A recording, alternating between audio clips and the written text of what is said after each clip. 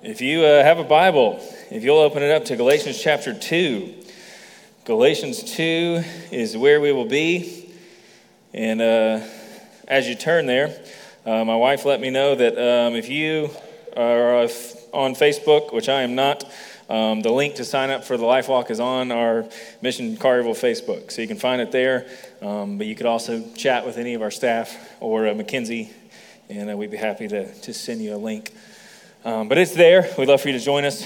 And if you've been tracking along with us, we've been talking about some essential doctrines of the Christian faith. If you weren't here last week, I would highly encourage you to listen to last week's message and then Chris's message the week before that. Last week, if you want to know the tweet, the summary of the book of Galatians in one tweet, it is last week's sermon. It's Galatians 2, 15 and 16. It is justification by faith alone.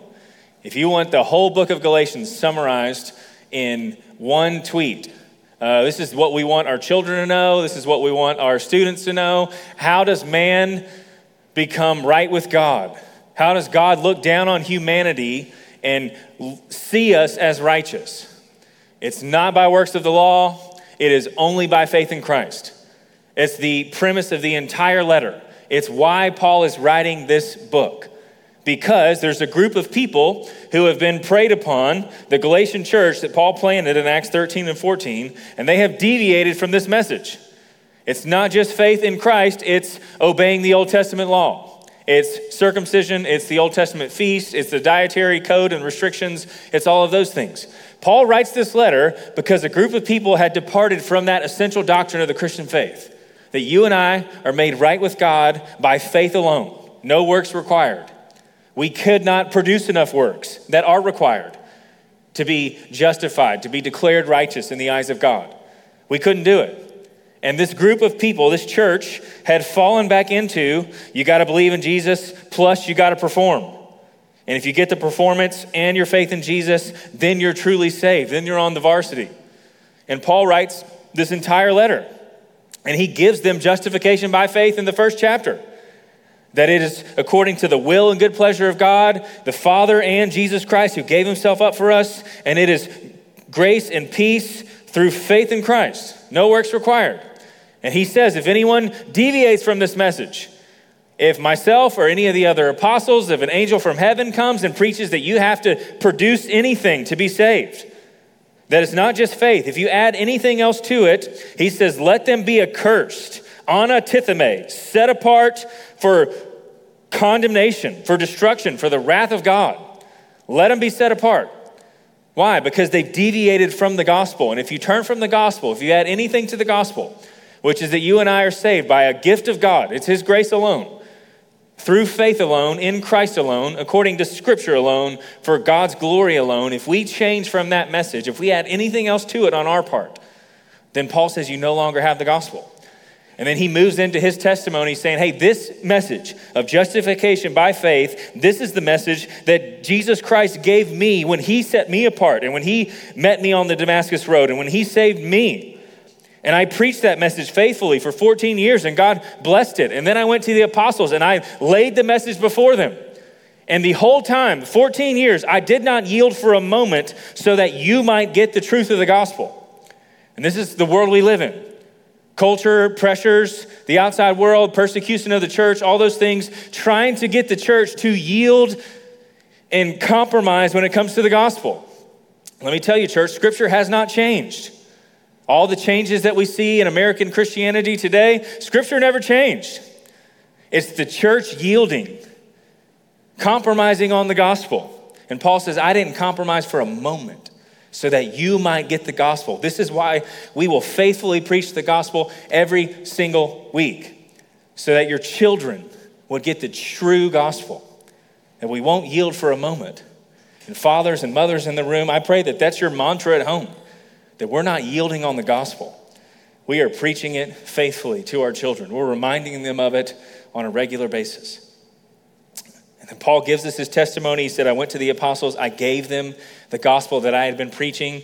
They added nothing to me as far as my authority, and they added nothing to the message. They approved it. They gave me the right hand of fellowship. And in fact, they sent me on to go and be the apostle to the pagan world, to the Gentiles. And they sent me out.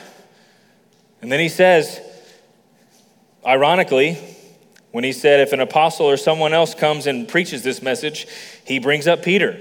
And Peter didn't preach a different message, but he lived a different message.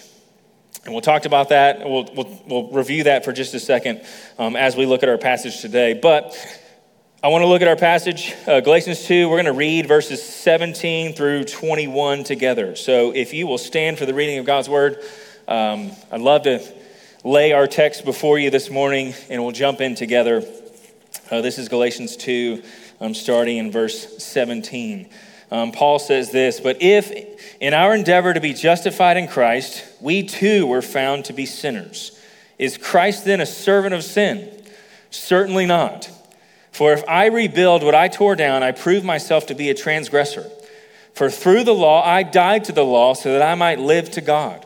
I have been crucified with Christ. It is no longer I who live, but Christ who lives in me. In the life I now live in the flesh, I live by faith in the Son of God who loved me and gave himself for me. I do not nullify the grace of God. For if righteousness were through the law, then Christ died for no purpose. This is the word of the Lord. Let's ask the Lord to bless the reading and the preaching of his word. Father, God, I just pray that you would move in our midst, God, by your word and your Spirit's power, not by eloquent speech or wise words or props on a stage. God, what all of us in this room need this morning is your word to transform our hearts, is the winds to blow, is the Spirit to move.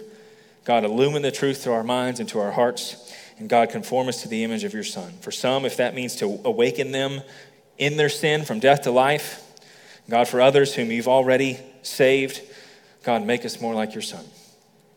Father, lead your sheep by your voice. We are listening, and God, we want to see Christ in your word. He is the word made flesh. So God, I pray that we would see him in this text. And God, for the glory of your name and for the joy of your people. In Jesus' name we pray. Amen. I was reading a book this week, and it's called Shepherding the Pastor. It's actually by a friend of mine. He was my seminary professor at Bethlehem. His name's Dr. Rich Shadden. He's a good friend. It's always great when your professor becomes your friend. And since I've graduated, he's become a dear friend to me and a great mentor and just someone to give advice to. He's actually married to April Harris's sister, so he's brother-in-law of Brad and April. He's a pastor of a church in town, but he and another pastor here in town wrote a book that 9 Marks published. It's called Shepherding the Pastor. And in the book, he starts talking about the difference between the textbook and real life. If you're in the medical field, you know this, right? You can read textbooks about procedures and, symptoms and all those kind of things, but it's different when someone's bleeding right in front of you or where there's an issue and you got to figure out what it is. It's different when you finally got to put all of the academics into practice. And he was talking about in ministry, just that moment, all of that hit him, where he had learned, about scriptures when it comes to suffering, that he had learned about, ways to encourage people in the word and all those things. But then you got to show up to the hospital and to the bedside, and then it becomes real. And I just didn't have much to do with the sermon, but I was just so encouraged by that.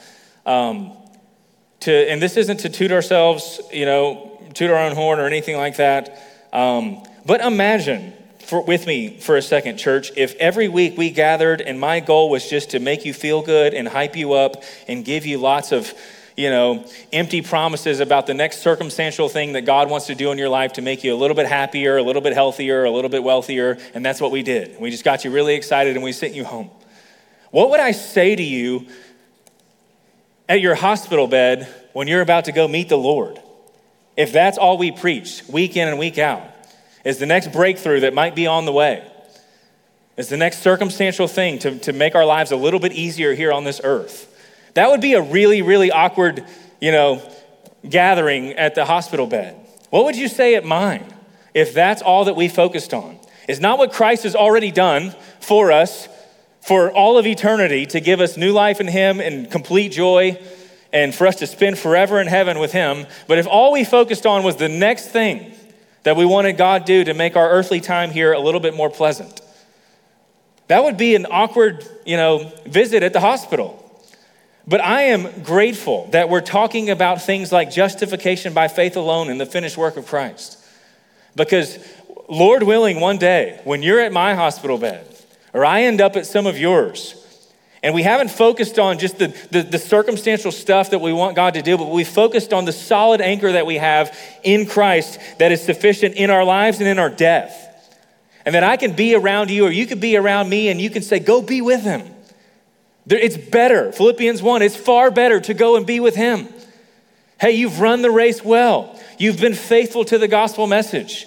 Paul says, my desire is to depart and be with him, for that's far better. To live as Christ and to die as gain. That we focus on, this is what you get when you preach through books of the Bible. You get essential doctrines of the Christian faith that are faithful to you and that will uphold you and be your sure and steady anchor in life and in death. So I am grateful, whether you are enjoying Galatians or not, that we are walking through this book faithfully, because we are talking about things that will be your anchor when you're about to go and meet the Lord.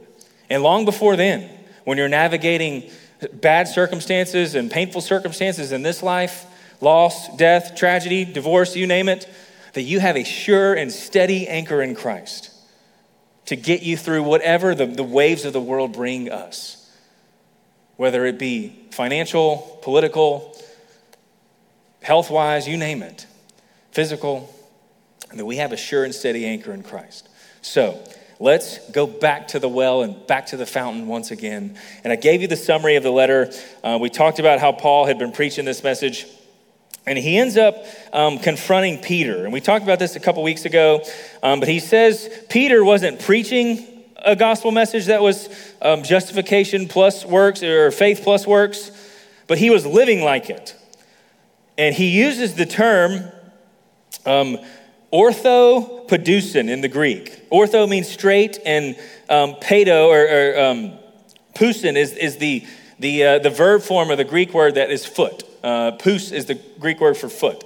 And what he's talking about is Peter wasn't walking straight in line with the gospel.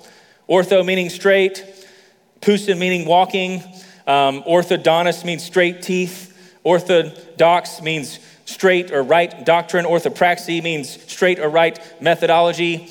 He says Peter wasn't walking in line with the gospel. He wasn't living like it was faith alone in Christ alone for the glory of God alone. That Peter was saved by faith, and it was very much like the movie Remember the Titans. Any of you seen the movie Remember the Titans? One of my favorite movies of all time. My dad took us to the Forest Hill Cinema when I was a child. I thought I was the coolest guy in the world because we went to Huey's and we went to a late movie. And I got to stay out past bedtime and I slept the whole way home. And but we went and saw this movie, and it's about T.C. Williams High School in 1971 in Alexandria, Virginia. They are essentially combining the schools, integrating the schools. Black schools, white schools, all into one school. And Denzel Washington plays Coach Boone. And he's the head coach of this team, and he's got to get these two groups of people to play ball together. And the town is going nuts, the parents are going nuts, the students are going nuts, everybody's fighting, and he manages to get the football team with all of their conflicts and all of their issues to camp at Gettysburg. And somehow, in his mysterious ways, he's able to convince them that there is no difference between the white students and the black students, that they are all human, that they are all made in the image of God, that they are all broken, that they all have a respect for one another, and he forces them to get to know each other and like each other and all these things. And, what was interesting is they go to camp, and the guy's singing, ain't no, hey baby, there ain't no, and they tell them to, be quiet is the nice way to put it. Everybody's mad at each other, they're fighting before they get on the bus. And then after camp, they had this moment where everybody's changed, and they come back and they're hooping and they're hollering and they're going, nah, nah, nah, nah, right? And they're coming back on the bus and everybody's hooping and hollering and singing, and they're all one big happy family. But then what happens? They get back around their families and their parents and their friends and those that were changed, that saw no difference between the two of them. They get back in their environment and they start to act like they're different than each other again, that one is better than the other. And their friends have to quickly call them out on it. And this is what Peter was doing. He was saved by grace through faith. He was free from the law, and he was preaching that message. In Acts 15, he's the one that says that, hey, we can't obey the law either. We're saved by faith just like they are. But his buddies, the Judaizers, the Jews from Jerusalem, they show up.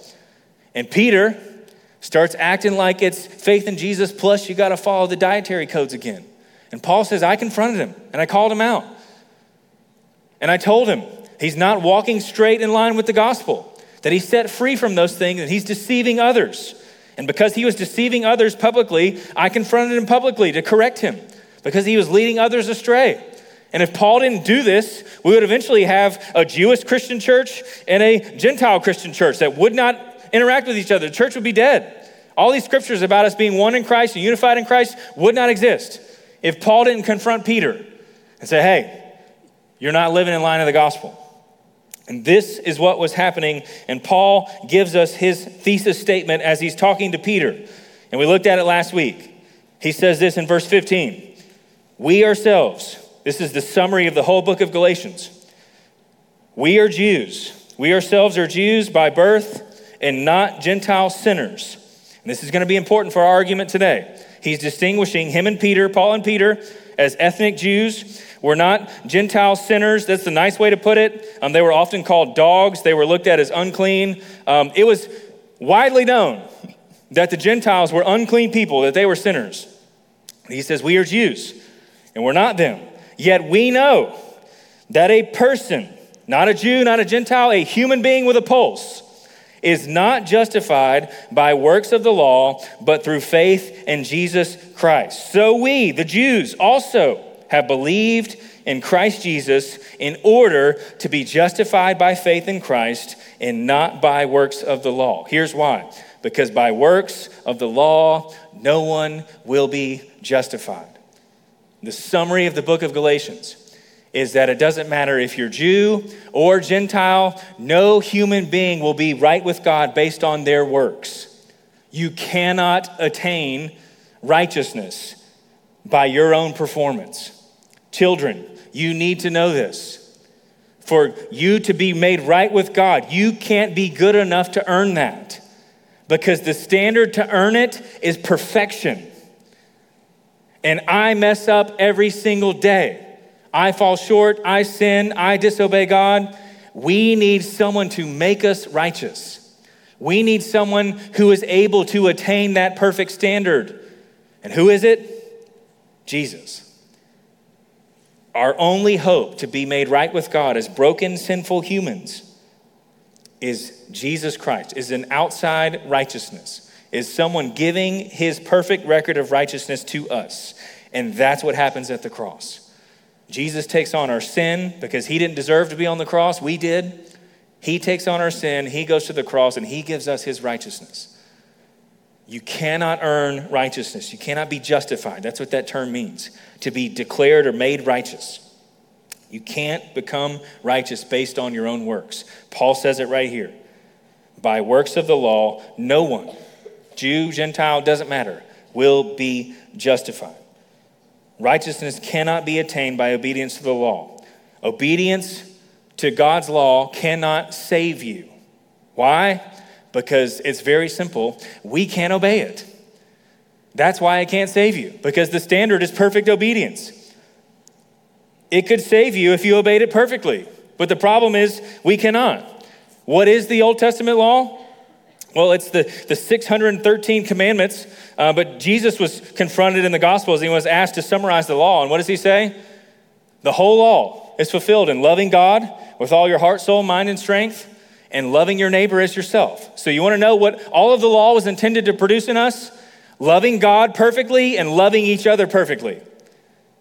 That's the standard to obey the law. This is what, if you obey the Old Testament law, if you obey this, this is what you get. But you have to do it perfectly all the time.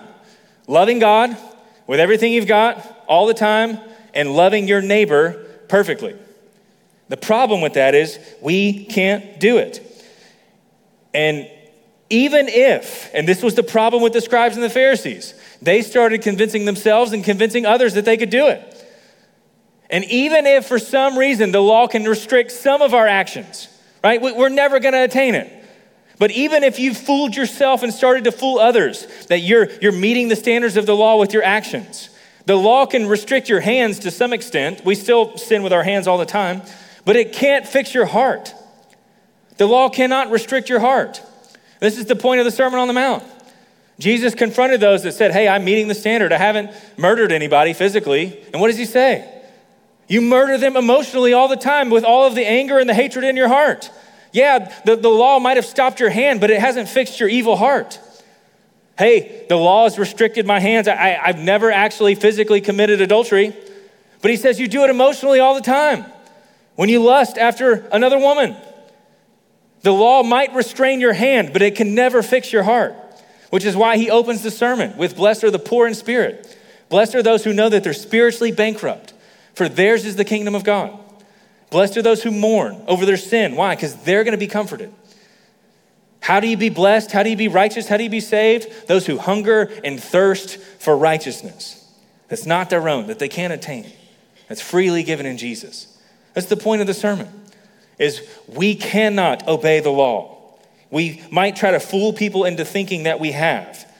But even if you can hide it well with your hands, which you never can fully obey the law, even with your hands, you can't obey it at the heart level either. We need another righteousness. And here's the deal.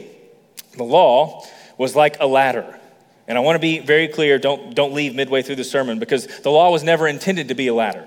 But the way we view the law is, this is God's perfect standard. Humanity's down here. Here's all of the things we have to do perfectly to get to God. And the crucial thing that we talked about last week is, for some of you in here, you might think this is how you earn a relationship with God. This might be what you've been taught for your whole childhood. That for you to be saved, for God to love you, you have to climb the ladder. You have to perform. You have to be good. You have to not curse. You have to not do all these things. You have to go to church a certain amount of times. You have to do all these things to make it to the top. The problem with that is the law is a standard. It's an impossible standard. It's loving God perfectly and loving your neighbor perfectly. But the law was never given as a ladder. Although we see it that way and we view it that way because it is an insurmountable standard, Paul will tell us that the law is holy and righteous and good and pure. It's God's holiness written on pages. Here's how you live. If you want to be as loving as I am and as just as I am and as kind and as gracious as I am, here's the standard, perfection. But as we talked about last week, the law was never given as a ladder for us to climb. That was not its intent. God is not a cruel tyrant in heaven, giving us humanity an impossible ladder and just laughing at us because we can't climb it. That's not the gospel. That's not what he did. The law was actually given as a mirror. The standard was given, and God does not budge on the standard. The standard is perfection. This was the standard. The standard was given not as a ladder for us to climb, but as a mirror for us to see that, wow, I can't do this. It was actually given as an x-ray. It was meant to diagnose us, not to be the path for us to attain salvation. The law was given, the ladder was given meant to show us that we could never climb it, that we need a Savior. It was meant to expose and show and reveal our sin, not to fix it. Because we can't climb this ladder. It's an impossible standard to meet. Why? Is it the law's fault? We're going to see that in just a second. It's not the law's fault. The law is good and right and pure. But the law was meant to be an x-ray for humanity, to show us the perfect standard of God. And you don't heal things with an x-ray.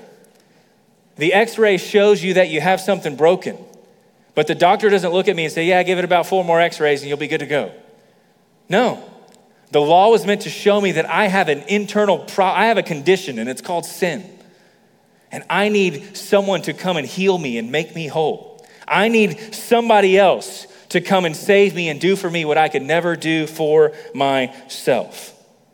It was given to show us that we need a Savior. And this is going to be crucial for what Paul says in verse 17 and following. He says this in verse 17, if you look, he says, but if in our endeavor to be justified in Christ, we too were found to be sinners, is Christ then a servant of sin? And he says, certainly not. The Greek is a lot stronger than that. But here's argument number one that Paul's going to start to craft as to why you cannot have faith in Jesus plus works of the law. And remember the context of what he's saying here. He's talking to Peter, and he's been talking about we are Jews, they're Gentiles. And when he says our here, he's talking about the Jews. He's already established that the Gentiles were already seen. It was publicly acknowledged that the Gentiles were sinners. They were unclean. And he's going to say, but he's talking about the Jews here. If in our endeavor, Jews, to be justified in Christ, we too were found to be sinners, is Christ then a servant of sin? We ourselves are Jews, they're Gentiles, they're sinners. But he says this, if in our endeavor, Jews, if Jews who come to Jesus and they're justified by faith in Jesus Christ, what has to happen? Everybody knows the Gentiles are sinners, but if Jews are going to come to Christ and put their faith in him and say, you've done for me what I can never do for myself, what do they first have to do? To admit that they're sinners. And this idea that the Jews were clean and the Gentiles were unclean, Paul is blowing it up in this moment. He says, but if the Jews have to come to Jesus, which they do, we've already established that. If they have to be justified by faith in Jesus also, they are found to be sinners. The world's about to realize that the Jews, we ourselves are sinners. Peter says this in Acts 15. Hey guys, we could not obey the law either. Why would we make them obey it? We couldn't do it. He is admitting that he is a sinner. And he says, if our endeavor to be justified in Christ, if we come to Christ alone for our salvation, we have to admit that we're sinners. He says, we too, talking about the Jews, were found to be sinners. So the natural question is for Jews to forsake the law because they can't obey it and turn to Christ. He says, does this mean Jesus made the Jews sinners? And he says, no. Jesus didn't cause us to sin. Paul in Romans will say, does that mean the law caused us to sin? He says, no. The problem wasn't the law. The problem wasn't Jesus. And Paul says, by no means. He makes sure, meganoita, it's the strongest way to say no in the Greek language.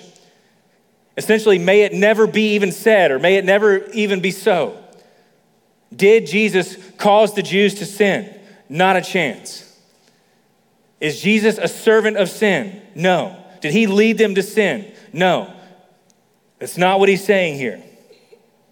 The law was never given to save them. The law was given to expose them. It didn't make them sinners. It revealed them to be sinners. You want to reveal to your own self how sinful you are? Try to obey the law for the rest of the day. Just laser focus on, for the rest of the day, I'm going to obey the Bible perfectly. And watch what happens. You become much more acquainted with just how sinful you are, and just how shallow and fickle our hearts are, and just how wicked and corrupt our minds are. Just try to love God for the rest of the day without messing up. It was the law that exposed our sin. It didn't make us sinners. It just showed us that we are. It showed us that we have a problem. Romans 7 verse 7 says this, what then shall we say? That the law is sin.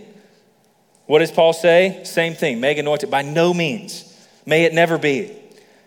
The law is not sinful. The law is God's perfect, holy standard. If it had not been for the law, I would not have known sin. For I would not have known what it is to covet if the law had not said, you shall not covet. The law was the standard that showed us just how broken we are, just how much of a need of a Savior we are. And then he skip down to verse 10, he says this, the very commandment that promised life proved to be death to me. For sin, seizing an opportunity through the commandment, deceived me, and through it killed me. So the law is holy, and the commandment is holy and righteous and good. Then he says this, did that which is good then bring death to me? By no means. What brought death to me? It was the sin producing death in me through what is good, in order that sin might be shown to be sin, and through the commandment might become sinful beyond measure. Here's what Paul is saying. The problem was not Jesus. The problem was not the law. The problem is deep within us. It wasn't the law that caused us to sin. It was the sin in us that caused us to sin. It was the sin nature in us. The very commandment that promised life. This is the command all throughout Scripture. I'm going to be your God. You're going to be my people. If you obey my word, you will live. You will have life. But if you disobey me, you will die.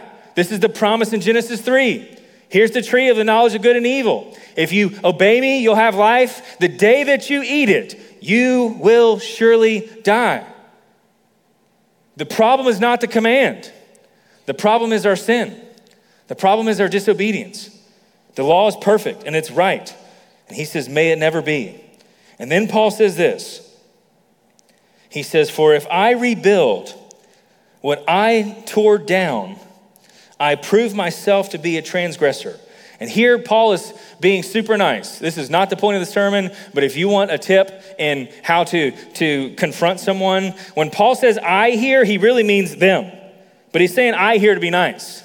So if you want a tip on how to politely confront your spouse, use the pronoun I, but you really mean you, right? Hey, I think, I could be on time a little more, right? And then just see how that goes. But Paul's being polite, but what he's really talking about is the Gentiles here. He's talking about Peter. He's talking about the Judaizers. He's talking about anybody that adds the law back to faith. And here's what he's saying. If I rebuild what I tore down, I prove myself to be a transgressor. And he's saying, Peter, if we add the law back as a requirement plus Jesus, then we're sinners again. Here's argument number one. And as we talked about last week, the rest of the book of Galatians, with some practical application at the end, is going to be biblical arguments why salvation is by faith alone in Christ alone. It's always been that way in the Old Testament. We're going to see him talk about Abraham. And this is just a logical argument of why we have to be saved by faith alone in Christ. And if he says, if we rebuild what was torn down, then we prove ourselves to become transgressors. If the gospel is faith in Jesus, plus you got to keep this, then guess what? We're sinners again. Almost hit my head. Then we become sinners again. Why? Because we couldn't obey this to begin with. So why would we add it back? If you got to believe in Jesus and now keep this, then we're still dead in our sin. We're back where we started. This is the argument that he's making. Verse 19, for through the law, I died to the law so that I might live to God. What he's saying here is, Peter, we've died to the law. We no longer have to meet that burden and meet that standard to be made alive in Christ, have a right relationship with God. We're no longer bound by the burden of the law.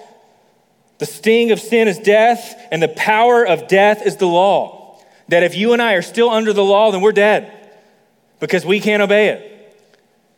And he says, Peter, why in the world will we add this back? It makes no sense.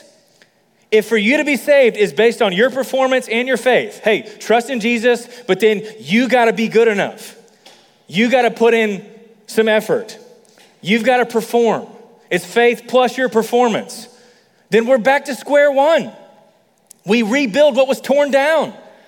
And here we are once again, we are in our sin. Colossians 2 says he canceled the record of debt that stood against us with its legal demands. Romans 6,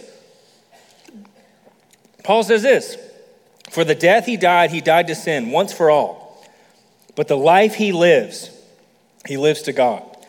So that you also must consider yourselves dead to sin and alive to God. Because of Jesus' death, we're united with him in his death. The beautiful thing about faith in Jesus Christ, union with Christ, is that when you put your faith in Jesus, you're no longer trusting in your works, and you are united with Jesus in his perfect life, you're united with Jesus in his death, and you're united with Jesus in his resurrection. That it is as if when Jesus obeyed the law, you obeyed it perfectly. That's the good news of the gospel, is Jesus was our substitute, and Jesus did it for us. So why would we add this back and to think that for me to earn God's love, I got to do it again. I got to earn it again. Romans 7, Verse 4, likewise, my brothers, you also have died to the law through the body of Christ, so that you may belong to another. That we are not under the law, we're not burdened by the law, we don't belong to the law, we belong to someone else. To him who has been raised from the dead, in order that you may bear fruit for God. The beauty of the gospel is that through faith in Jesus, you and I have died to sin, we've died to the law, we've died to the world. That's the beauty of it. Paul says this in verse 20. He says, I've been crucified with Christ. That through my union with Christ, it is as if I met the standard, and it is as if I died. And it is as if I've been raised. I've been crucified with Christ.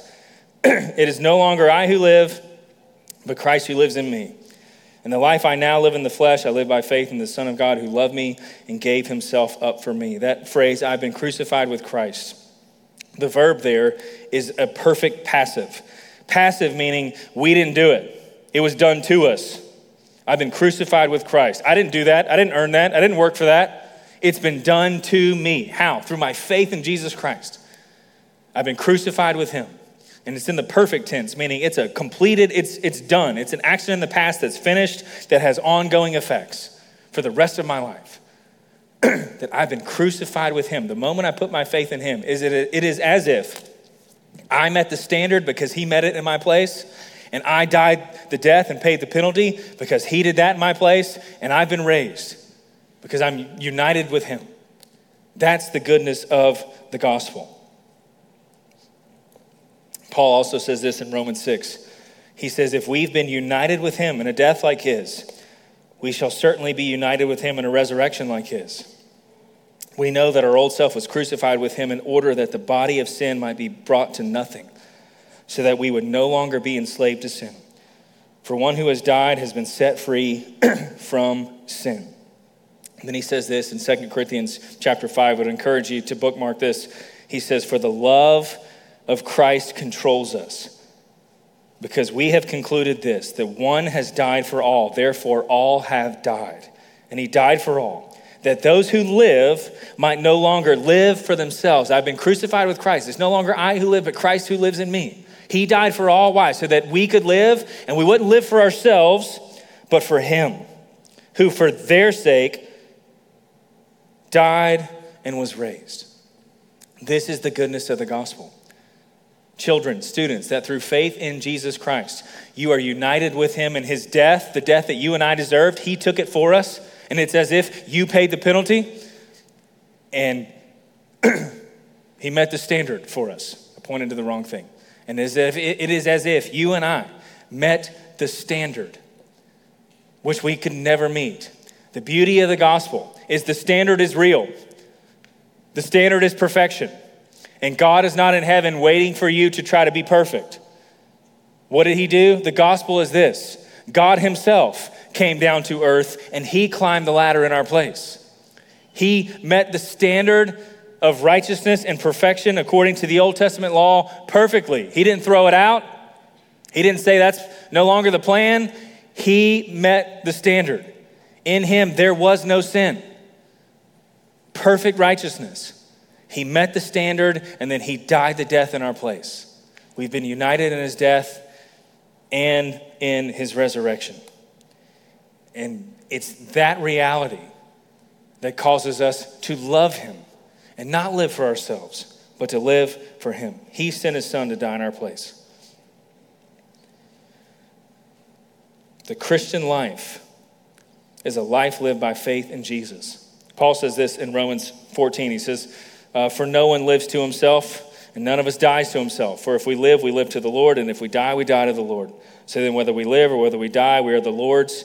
For to this end Christ died and lived again, that he might be the Lord of both the dead and the living. Whether we obey in life or in death, we are his, because we've been united with him. Paul says to live is Christ and to die is gain. And here's the crux of Paul's argument. The entire Christian life is a loving response to the love extended by God, giving his only son to die in our place, to be our substitute. You want to know what Christianity is? It's living in response to the cross. That's what it is. It's believing the cross, and it's living in light of the cross and responding to the cross. It's taking up our own cross. Why? Because he took the one for me. He went to the cross in my place, so now I'll die to myself daily and I'll live for him. He lived for me, he died for me, so I'll gladly live for him out of love for him. Not duty, not guilt, but grace. That he took it for me. The Christian life is a response to the cross. And then he says this in verse 21. I do not nullify the grace of God. For if righteousness were through the law, then Christ died for no purpose. If you and I, to be saved, we have to believe the cross and we have to obey the law, then the cross was for nothing. Because if it's still up to our performance, then we've nullified the grace of God. We're right back to where we started. And we can't meet the standard. If it's Jesus plus your performance, then we have no hope. Paul says, why would we add this back? It makes no sense. We've died to the law because he met the standard of the law. He's paid it in our place for all the ways that we failed according to the law. Why in the world would we add this back? Church, this combined is not good news. This combined is not a gift. He says we've nullified the grace. The word grace there is just an undeserved gift.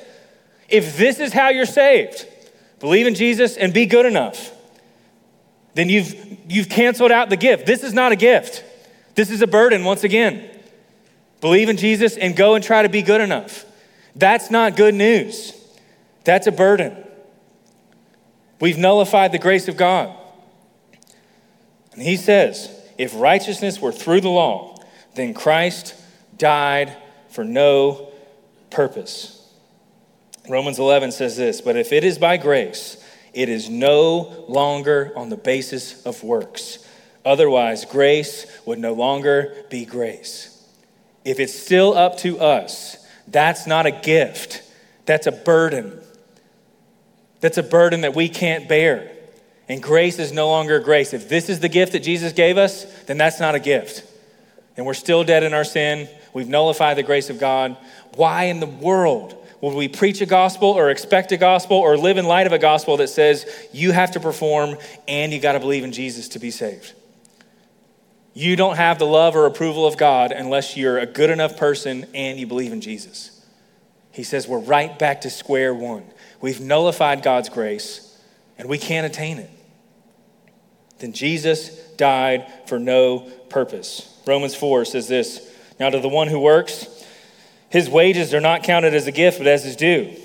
And to the one who does not work, but believes in him who justifies the ungodly, his faith is counted as righteousness.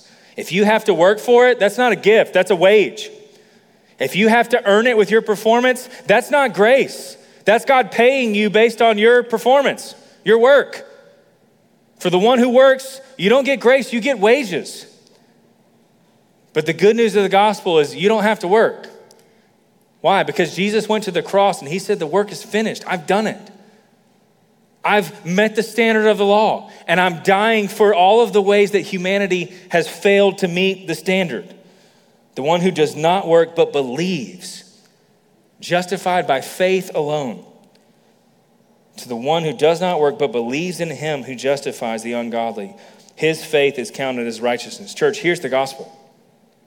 Our works have earned us a wage. Paul tells us in Romans 6 that the wages of our works, the wages of our sin has earned us a payment, a reward. And what is it? It's death. This is what our works get us. So if you add works back to the cross, we're still dead. We're still dead in our sin because we can't perform the works. The good news of the gospel is, yes, our works have earned us a wage, which is death. But the free gift of God is salvation in Christ Jesus, is eternal life in Christ Jesus our Lord. That's the good news of the gospel. Is Jesus took what we had earned, which is death, and he took it on himself. And then he gave us what he had earned, which is perfect righteousness and intimacy and union with God and all of the blessings of heaven. Jesus is the only one who had earned those. He took our wages, and theologians call it the great exchange, and he gave us his wages. He took on our sin and he gives us his righteousness. And by faith in him, he calls it done. It's finished. My body was broken, my blood was shed. to cover all the ways that you don't meet the law. And all of the beauty of being a part of the family of God, being righteous and holy, is given to you. Not based on your performance, but based on your faith in him. That's what faith is. It's no longer trusting in yourself. It's no longer trusting in your works. It's trusting in someone else. It's trusting in his finished work. Church, this is the gospel. And this is the first argument of many that we're going to see. And the natural question is, well, what do we do with the law? Why do we gather every week and read the law? Why do we gather every week and talk about the Bible and talk about Christ and talk about commands in Scripture? What do we do with the law? Paul's going to address that as we move forward. But remember, the problem was not the law. The problem was our sin. Now we obey the law not to try to save ourselves, but because Scripture all over says this law leads to life. That the law is good and righteous and holy. So now we don't have the burden of trying to be saved by our obedience to the law. Now we get to rest and obey it out of joy for what he's done.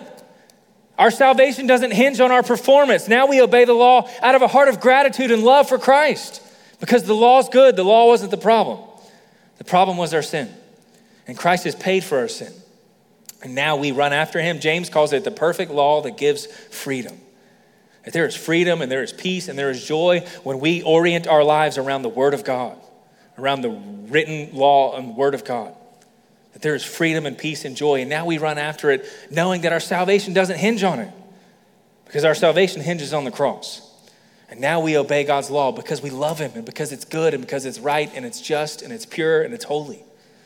And I want to live a life following my Savior. And Jesus is the Word of God made flesh. The Holy Spirit of God wrote this word. And this is how God calls his people to live. Not to save themselves, but because they've already been purchased and saved and redeemed. Does that make sense? And that's what we're going to see as we continue in Galatians. This is argument number one. These two combined are not good news. If we start preaching faith in Jesus plus law, then we're back to where we started. We've nullified the grace of God. We cannot obey the law, and Christ died for nothing. The beauty of the gospel is the cross and cross alone. Jesus met the standard. Jesus died for all the ways that we don't meet the standard. And that exchange is free. It's a free gift of God's grace through faith in him. If you don't have that, you can be justified. You can be declared righteous in the sight of God today.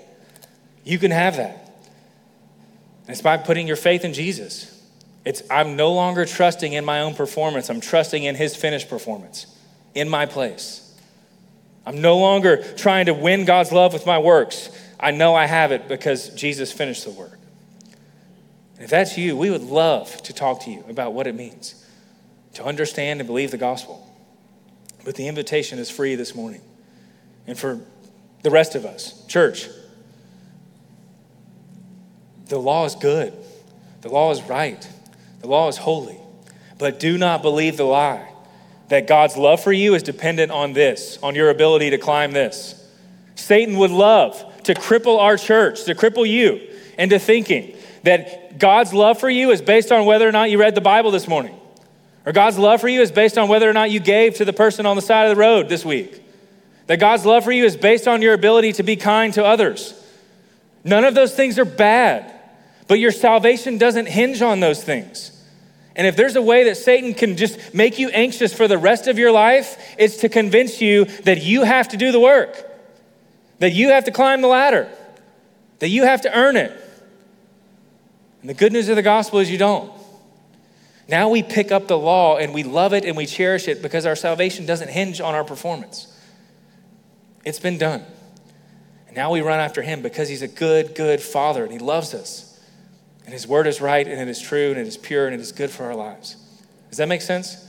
So let's be a people who run to the word, not to win God's approval. We run to the word because we already have it. And we want to love him more. We want to know him more. We want to walk with him more intimately. And the key to doing that is in his word, to living in accordance with his word. Because we've been redeemed and because we've been saved. Do you see how they fit together? As soon as we add the law back, it's not good news. It's not a gift to you. That's a performance trap that none of us can meet. And the good news is we don't. We have the cross, and the work is finished. Amen? Let's pray, and we'll sing. Father, we love you. God, thank you for your word. Father, I'm excited as we continue to walk through this letter. God, that was argument number one. But we're going to see over and over again that it has always been salvation by faith alone in Christ alone. And God, I pray for the believer in the room that you would set us free from the ability of us trying to earn your love.